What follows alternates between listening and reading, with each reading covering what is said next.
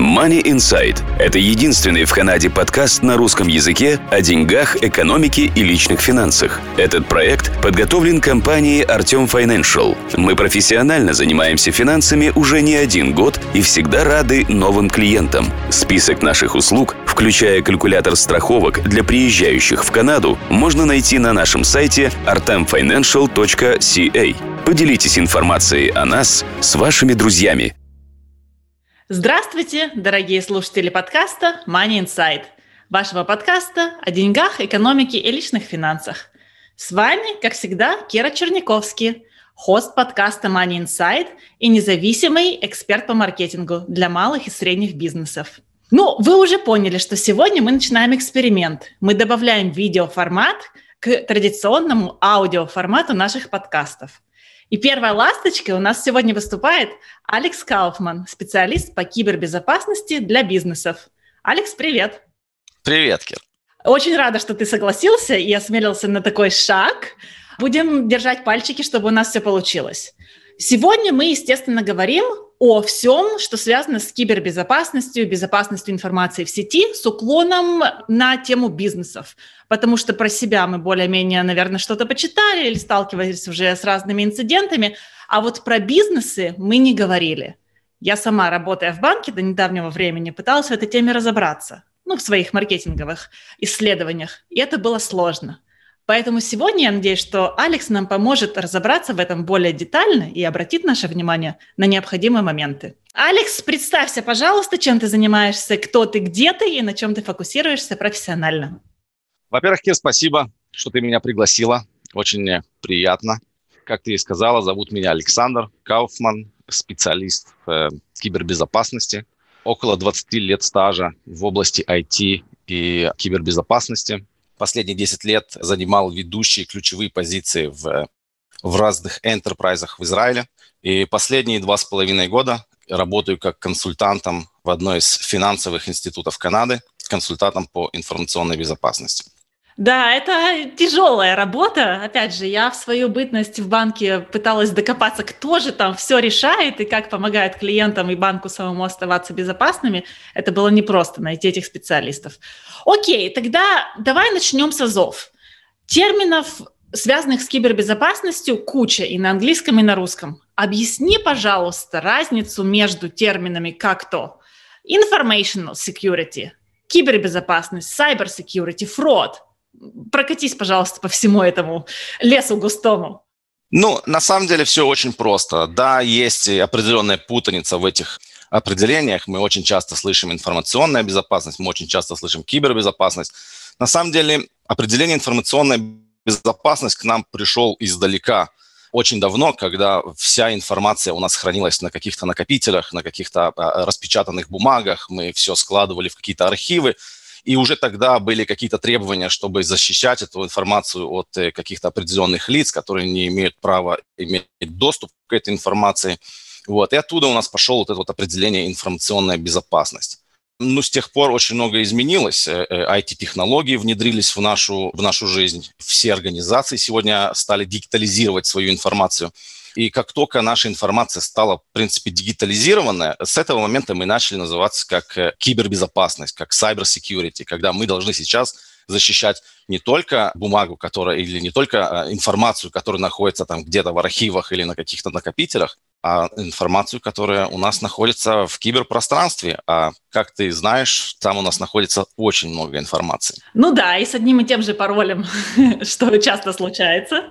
Послушай, пароль – это вообще даже не проблема, потому что очень часто информация находится вообще без пароля, да, то есть наши личные данные, которые находятся в интернете, они абсолютно не защищены никаким паролем. Наша geolocation, то есть где мы находимся в данный момент, что мы купили, наши какие-то привычки, наши какие-то, какие-то последние действия, то, что мы искали, то, что мы любим, то, что мы предпочитаем, это все находится в интернете абсолютно без паролей. А если брать это на организацию и посмотреть это с призмы организации, то это может быть даже какие-то бизнес-информация, да, которая, например, будет очень ценна для каких-то конкурентов, какая-то персональная информация работников, персональная информация клиента, вообще клиентская база данных, которую мы бы не хотели, чтобы она была раскрыта. Но это все на самом деле находится в интернете, и не всегда это все защищено паролем.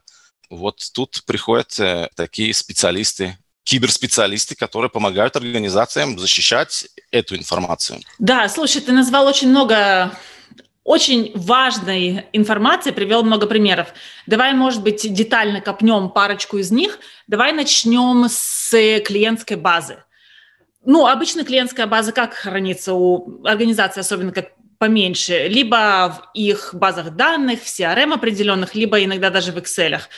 Какие тут опасности существуют для бизнесов, которые, не очень думают о кибербезопасности?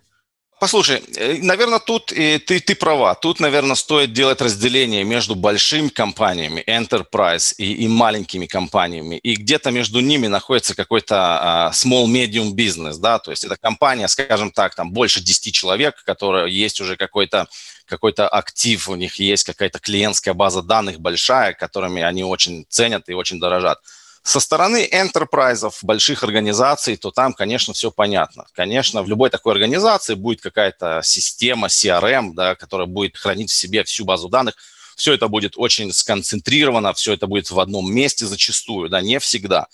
И тем не менее и там есть свои проблемы, потому что к этой базе данных должны иметь доступ какие-то другие люди, другие системы, правильно? И все вот эти вот интерфейсы, все вот эти вот соединения, они, соответственно, должны быть защищены, потому что если база данных защищена, но доступ к ней не защищен, поэтому, в принципе, смысл понятен, да, то есть вся информация может быть, в принципе, доступна тому, кто имеет доступ к этому интерфейсу.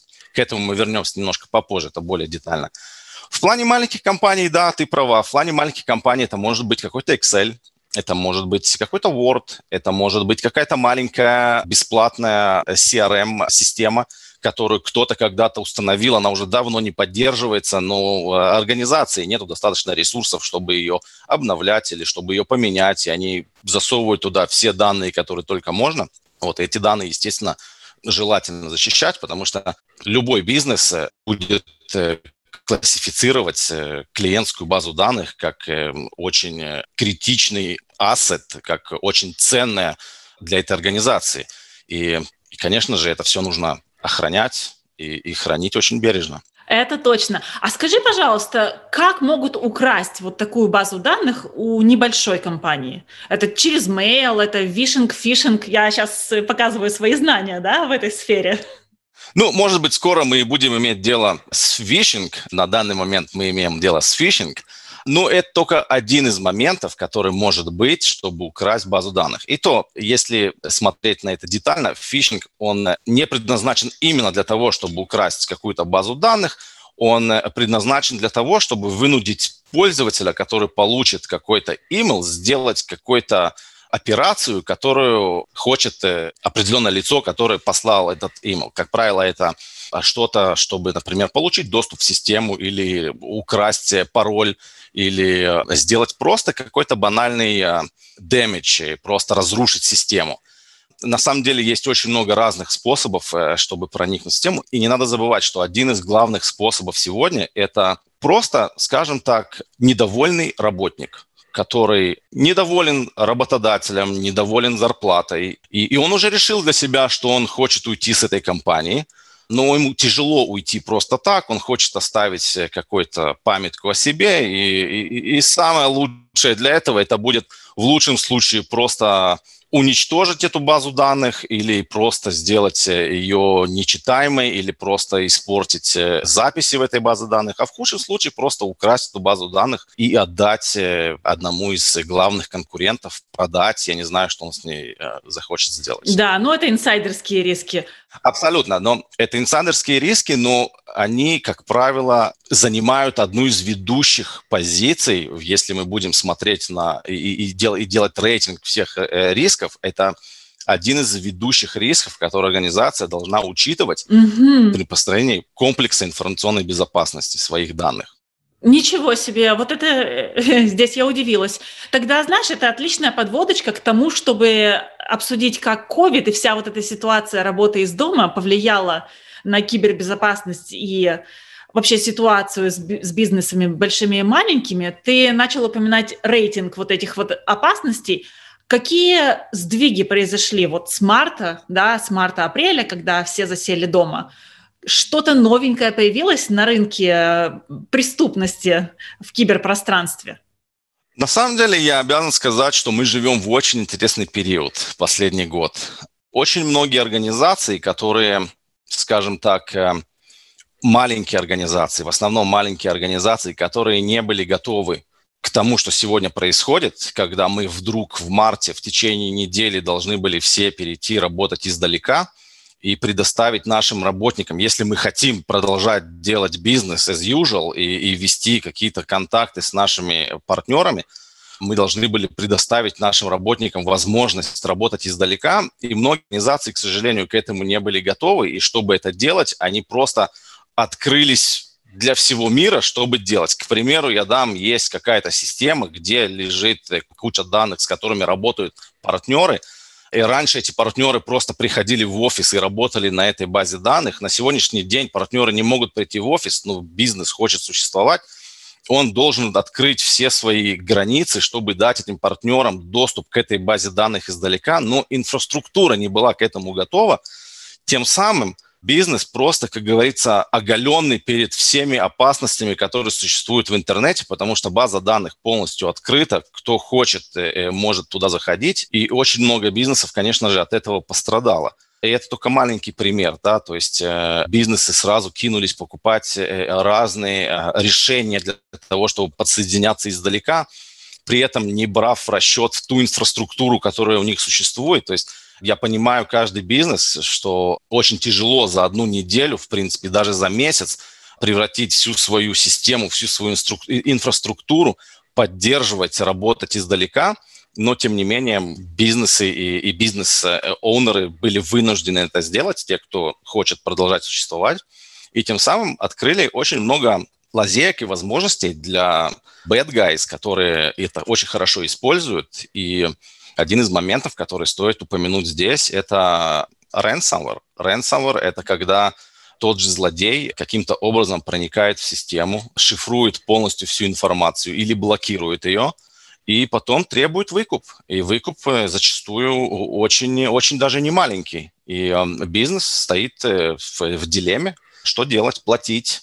И в надежде, что после оплаты он получит назад все данные, или не платить. К сожалению, есть также очень много бизнесов, которые даже не делают бэкап на свою дату. То есть они даже не были готовы и к этому. И мы сегодня слышим все больше и больше случаев, когда бизнес просто не может дальше существовать, потому что у него нет доступа к его собственной информации.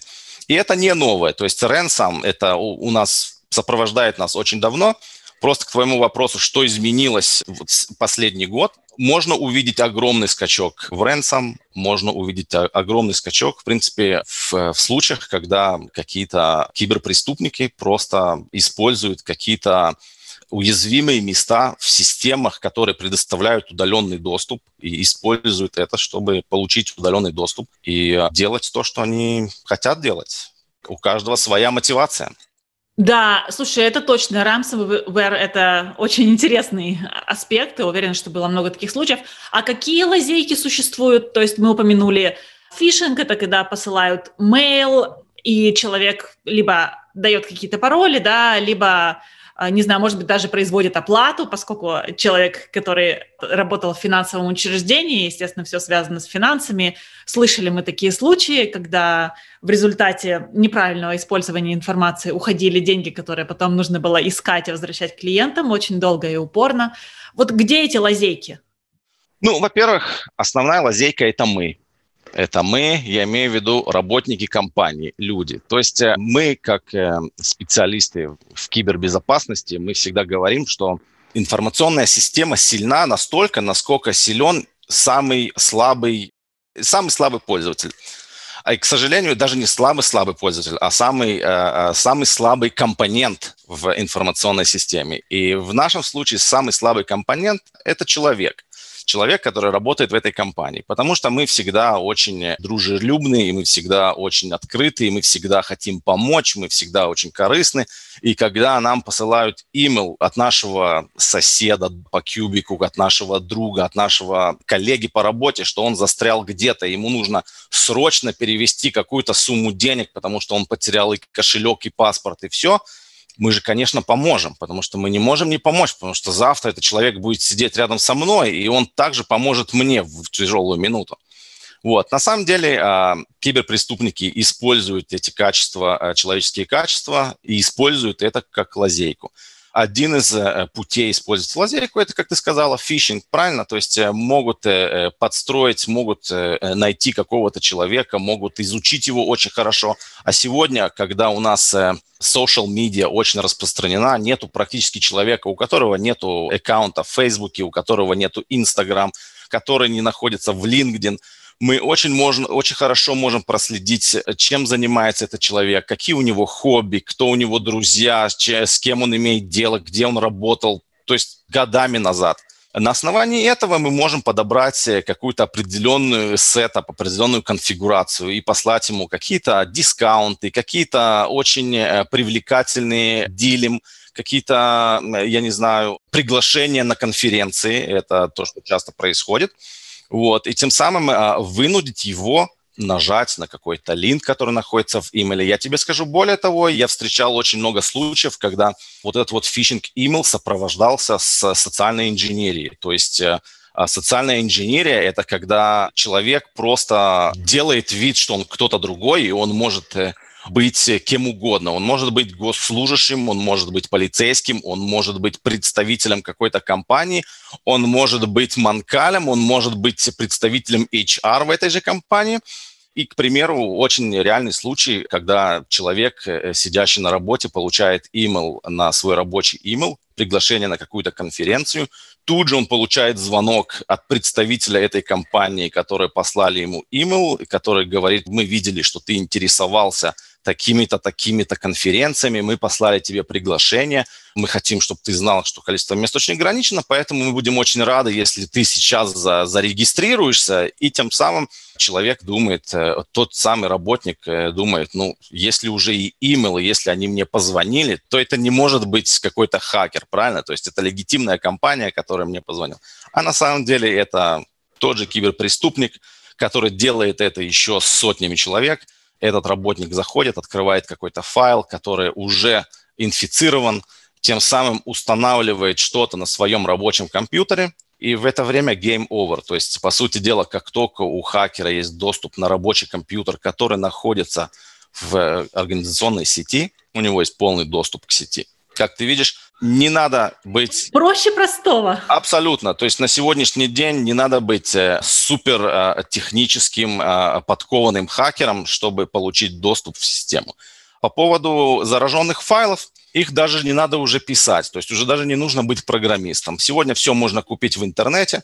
Все очень дешево, относительно, конечно, очень дешево. Я тебе даже скажу, что мы привыкли очень часто слышать такие определения, как infrastructure as a service, как software as a service, да, потому что у нас сегодня все в облаке, правильно? Так и на сегодняшний день есть даже ransom as a service. То есть мне даже не нужно ничего писать. Я могу просто зайти, купить на какое-то время вот эту вот программу, которую я просто пошлю в каком-то файле пользователю, тем самым используя социальную инженерию и фишинг, и все.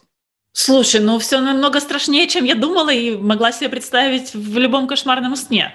Так, а что же нам делать? То есть, получается, сила-то вся в знаниях.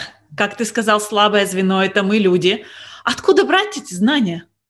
Абсолютно. Смотри, чтобы знать, как выстроить систему безопасности правильно, нужно, конечно же, знать, что делает тот же киберпреступник, какие этапы он проходит для того, чтобы успешно закончить свою атаку. И каждая атака проходит через определенные этапы, которые довольно-таки известны.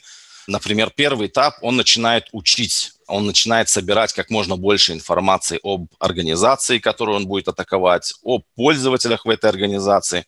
Потом он начинает смотреть, какие системы использует организация. Может быть, какие-то системы уже есть какая-то уязвимость, которую он может использовать. Потом он смотрит, есть ли уязвимая система открыта для доступа из интернета. Как ты понимаешь, на сегодняшний день это большая проблема, потому что особенно малые бизнесы открывают все, потому что они хотят существовать, и тем самым они как бы подписывают себе смертный приговор, открывая уязвимую систему в интернет. Потом, конечно же, находится способ, как можно использовать эту уязвимость в этой системе. Пишется, покупается, адаптируется какой-то вирус, назовем его так, или какой-то инфекционный файл, который использует эту уязвимость. Используются такие методы, как фишинг, как social engineering, чтобы послать этот файл, который попадет к пользователю, который, в принципе, его откроет. Мы уже знаем, почему он его откроет.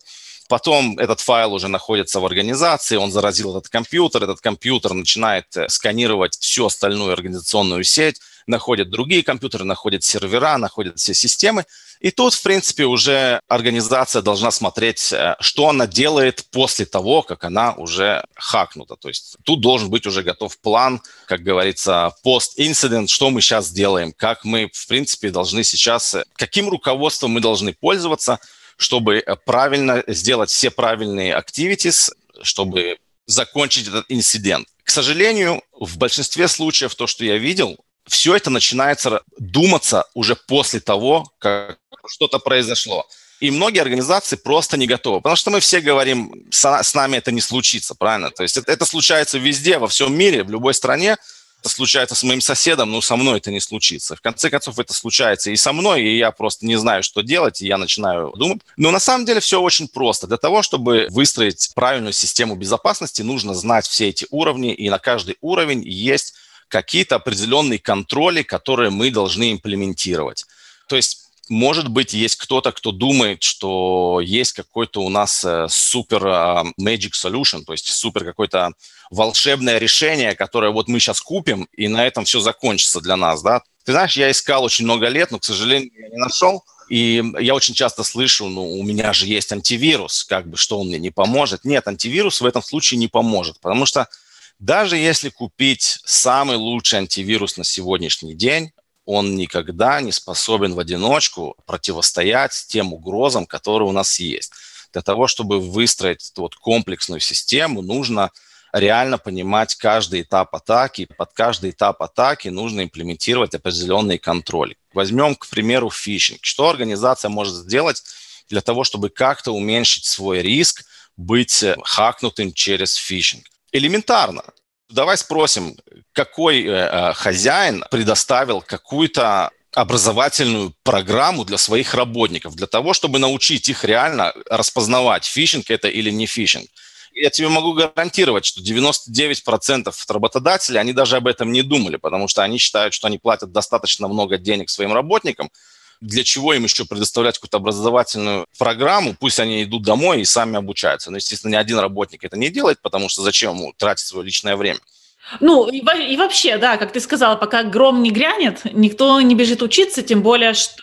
100%. А на самом деле 90% мейлов, вот таких вот фишинг, можно предотвратить просто повысив уровень образования своих работников. Если каждый квартал делать им какую-то маленькую лекцию на полчаса, чтобы они поняли, как выглядит мейл-фишинг. У каждого мейл-фишинга есть какие-то определенные компоненты, на которые можно посмотреть и сказать, окей, что-то здесь фиши, что-то здесь такое неладное.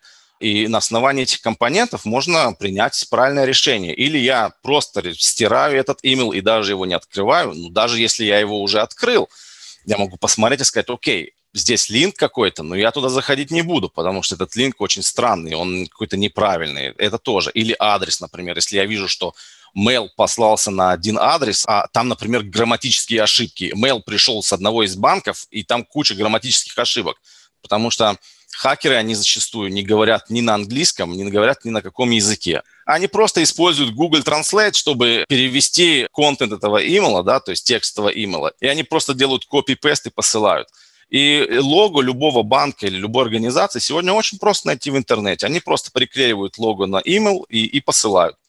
Еще вот я знаю, может прийти мейл от человека, который, как вам кажется, вам знаком, но там может быть буква там не та. Или когда смотрите, мышку наводите на мейл-адрес, то там может быть тоже буква не та или мейл с точечкой какой-нибудь. То есть не идентичный мейл тому, чего вы должны получить. Это случалось, это помню. Конечно. Я тебе скажу более того, мейл может прийти от человека, с которым ты знаком или знакома, и будет абсолютно такой же имейл. То есть на сегодняшний день есть очень много способов, как сделать в Outlook или в любой email-клиенте возможность, чтобы откуда пришел имейл, показывало имя именно того человека, которого ты знаешь. Не забывай, что можно и хакнуть имейл этого человека и просто использовать реально его настоящий имейл, чтобы послать. Но это все работники должны знать. То есть это не первый случай, когда это происходит. И я тебе скажу честно, меня очень удивляло, работая еще в энтерпрайзах, меня очень удивляло, почему люди до сих пор на это ловятся. Например, если ты помнишь, был очень распространенный случай, когда CFO компании получал имейл от CEO компании, который требовал срочно перевести какую-то сумму денег на определенный счет, иначе перегорит какая-то сделка. И CFO, даже не задавая никому вопросов, просто слепо шел и переводил эти деньги, без того, что он даже перезвонил Манкалю и спросил, от тебя ли это пришло. И это было не один, не два и не три раза. То есть это на протяжении нескольких лет эта атака нас преследовала, этот фрод нас преследовал. Кстати, о фроде, да, ты меня спрашивала, фрод. Вот это вот называется фрод, да, когда мы пытаемся каким-то криминальным путем получить какую-то выгоду. Это может быть финансовая выгода или другая выгода. Причем фрод, он везде одинаковый. В реальной жизни фрод и в виртуальной жизни фрод, он везде одинаковый. То есть мы используем какие-то меры криминальные, чтобы вынудить кого-то сделать, что мы хотим. Ну да, раньше вкладывали чеки бумажные неправильно, не настоящие, а теперь то же самое происходит через людей в киберпространстве. 100%, все то же самое. Вот. Это, например, один из контролей, который можно имплементировать. Второй контроль мы можем сказать, и я сейчас просто называю вещи, на которые не нужно вкладывать очень много денег, или даже некоторые из них не нужно вкладывать вообще денег, да, то есть, например, давай изменим что-то в нашей компании, чтобы как-то усилить нашу информационную безопасность. Например, давай начнем с того, что начнем менять регулярно пароль. О, ну что ты, мы же его забудем. Сколько стоит денег поменять пароль? Да нисколько это не стоит поменять пароль на самом деле. А давай сейчас сделаем, например, запретим пользователям или заблокируем какую-то возможность устанавливать и скачивать с интернета какие-то программы и устанавливать на рабочий компьютер. Ни один бизнес от этого не пострадает, а наоборот, получит огромную выгоду. И причем это не стоит денег, это все очень просто сделать. И таких примеров можно привести очень много. То есть не всегда, когда мы говорим о каких-то контролях безопасности, мы говорим о вкладывании каких-то огромных денег, чего в основном боятся бизнес-оунеры. Всегда системная безопасность, информационная безопасность, она начинается с людей, с каких-то изменений, с культуры компании. Ведь каждая компания, по сути дела, это какая-то культурная область, да, где создается эта культура на протяжении многих лет существования этой компании. Например, как я уже сказал, в одной компании принято использовать один пароль для всех, в другой компании принято иметь полный доступ в интернет, смотреть фильмы и скачивать какие-то программы, устанавливать на рабочий компьютер. В другой компании, например, принято получать кучу имейлов и открывать их всех и смотреть, легитимный это имейл, нелегитимный, неважно. И вот здесь вот, в принципе, нужно начать с того, что мы начинаем изменять свою какую-то, вносить какие-то изменения в нашу организационную культуру, да, какие-то вот эти вот пароли начинать менять. Потом не использовать один и тот же пароль везде. Ведь что часто происходит? У нас есть один пароль, который мы очень хорошо знаем и помним. Мы его используем и дома, и на работе. Да, обязательно. Ну, правильно, потому что, а как иначе? И вот этот пароль в Фейсбуке, когда мы залогинились в Фейсбук и нас хакнули, он, в принципе, является паролем в компанию. А потом мы удивляемся, почему, как так зашли с легитимным юзером в компанию без того, что нужно было как-то хакать пароль, просто зашли и получили доступ полностью, и мы не видим никаких следов атаки. А их и не будет, потому что юзер предоставил свой пароль криминалам, которые просто его использовали и сделали все, что им нужно. Слушай, ты меня сейчас заставила задуматься о том, что действительно есть же такое понятие, как свой частный компьютер, домашний и рабочий компьютер, и то же самое с телефонами. Вот сейчас меня прямо осенило, зачем это делается. Вот, и это, например, одна из основных, в принципе, компонентов контролей, которые мы делаем. Бизнес есть бизнес, а личная жизнь, она есть личная жизнь. Никогда не нужно мешать эти два понятия, никогда не нужно использовать свой личный компьютер в рабочих целях, свой рабочий компьютер в личных целях, также с паролями. Должна быть полное распределение. Но это все идет от культуры того бизнеса, о котором в данный момент мы говорим. Да? То есть, и вот эти вот изменения, которые нужно вносить. Слушай, во-первых, напугал, но и успокоил тоже. То есть, конечно, свет в конце туннеля есть. Теперь последним вопросом, перед тем, как мы будем завершать. Помоги, пожалуйста, найти шорткаты, как говорится на английском. Как вообще ускорить этот процесс? Можно найти каких-то консультантов, которые дадут тебе вот эту бумажку. Делайте 1, 2, 3, 4, или проведут эти тренинги, может быть, или предоставят консультационные услуги вот таким бизнесам, у которых, просто руки не доходят до кибербезопасности, потому что и так платить нечем. Не знаю, поставщики в Китае не могут тебе послать то, что тебе нужно, а тут еще и кибербезопасность приземляется с небес. Смотри, в принципе, все, что ты сказала, это и является шорткатом, то, что нужно делать. Но опять же, я скажу, все изменения должны начинаться с нас. И каждая компания должна уметь как-то распределять и делать какой-то приоритет на риски, которые она готова иметь. Да? То есть, если у компании главный приоритет – это договориться с партнером с Китая, и информационная безопасность – это наименьший приоритет, это окей, это решение компании. И никто здесь не скажет: нет, оставь сейчас своего китайского партнера в покое, давай делать информационную безопасность. Есть организации, и я тебе скажу честно, в enterprise, например, в больших компаниях, вот именно cyber-риск, он занимает одну из ведущих позиций вообще в рисках, которые компания должна принимать в расчет.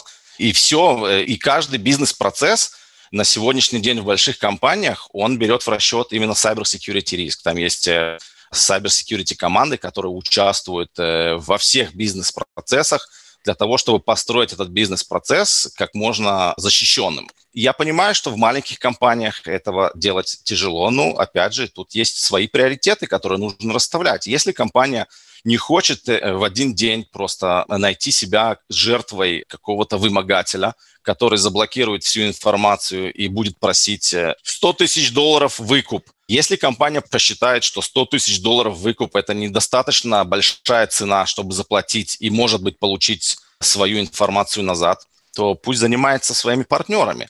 Если же для компании $100 тысяч – это серьезная сумма, которая, в принципе, решает, существовать ли компания или нет, то cyber-security риск должен быть один из топ-priority риск, которым нужно заниматься.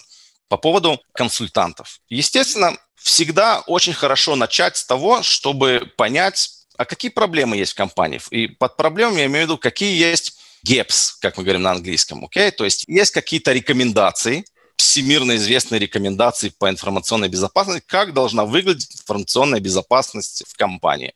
Окей, можно просто взять какого-то консультанта, который сделает какой-то гэп-анализ, то есть проанализирует настоящее состояние, настоящее положение компании, сравнит это с рекомендациями и скажет: окей, для того, чтобы быть здесь, нам нужно, вот у нас есть, там, скажем, 150-200 пробелов, которые нужно восполнить. Потом нужно посидеть, решить, опять же, сделать какой-то prioritization, okay, то есть решить, какие пробелы наиболее важнее, какие пробелы наименее важнее, построить какой-то бизнес-план на 2-3 года и сказать: окей, через 3 года я хочу быть здесь.